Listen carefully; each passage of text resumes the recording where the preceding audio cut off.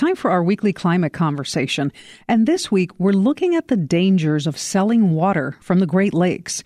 The Great Lakes make up about a fifth of the world's supply of surface fresh water, but that water is under constant threat from commercialization. Author Dave Dempsey wrote the book Great Lakes for Sale, and he's here to discuss this with us. Dave, thanks for joining us. Glad to be with you, Melba.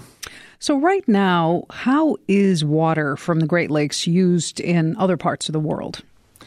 Right now, water is internalized in products, which is a traditional use. What the concern is now is that water itself is becoming a product. On a small scale, there is some water bottling operations in Michigan, but on a larger scale, there's a trend toward making water itself a product in the gross sense and taking water out of lakes and marketing it across the world.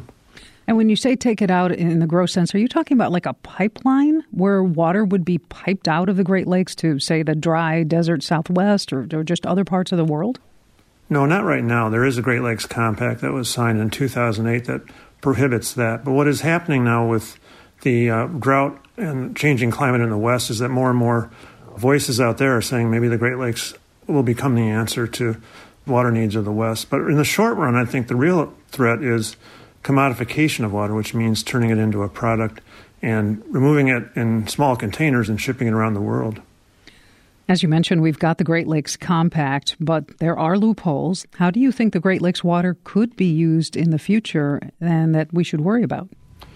Well, Great Lakes water could become the new hot commodity in our market economy, and that means that decisions about the future of water will be made not by governments, theoretically, which the public has input into, but by private parties. In fact, the threat is of such concern that there has been federal legislation introduced called the Future of Water Act that would prohibit trade in water futures to make sure that water remains under the control of public decision-making.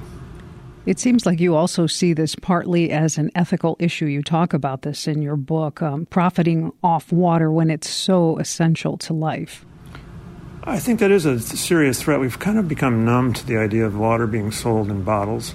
You walk into a convenience store or a grocery store and you look at the bottles and you don't really think about it twice. But what we've allowed to begin to happen is water becoming just like any other product. And water is not. Water is life, and without water we can't live. We can certainly live without other commodities, but we can't live without water. And so it has to be, I think, treated and treasured as a different kind of resource. Dave Dempsey is a senior advisor for the environmental group Flow and the author of the book Great Lakes for Sale, From Whitecaps to Bottle Caps. And if you have a question you want us to answer in our climate segment, you can email us at climate@wbez.org. This is WBEZ.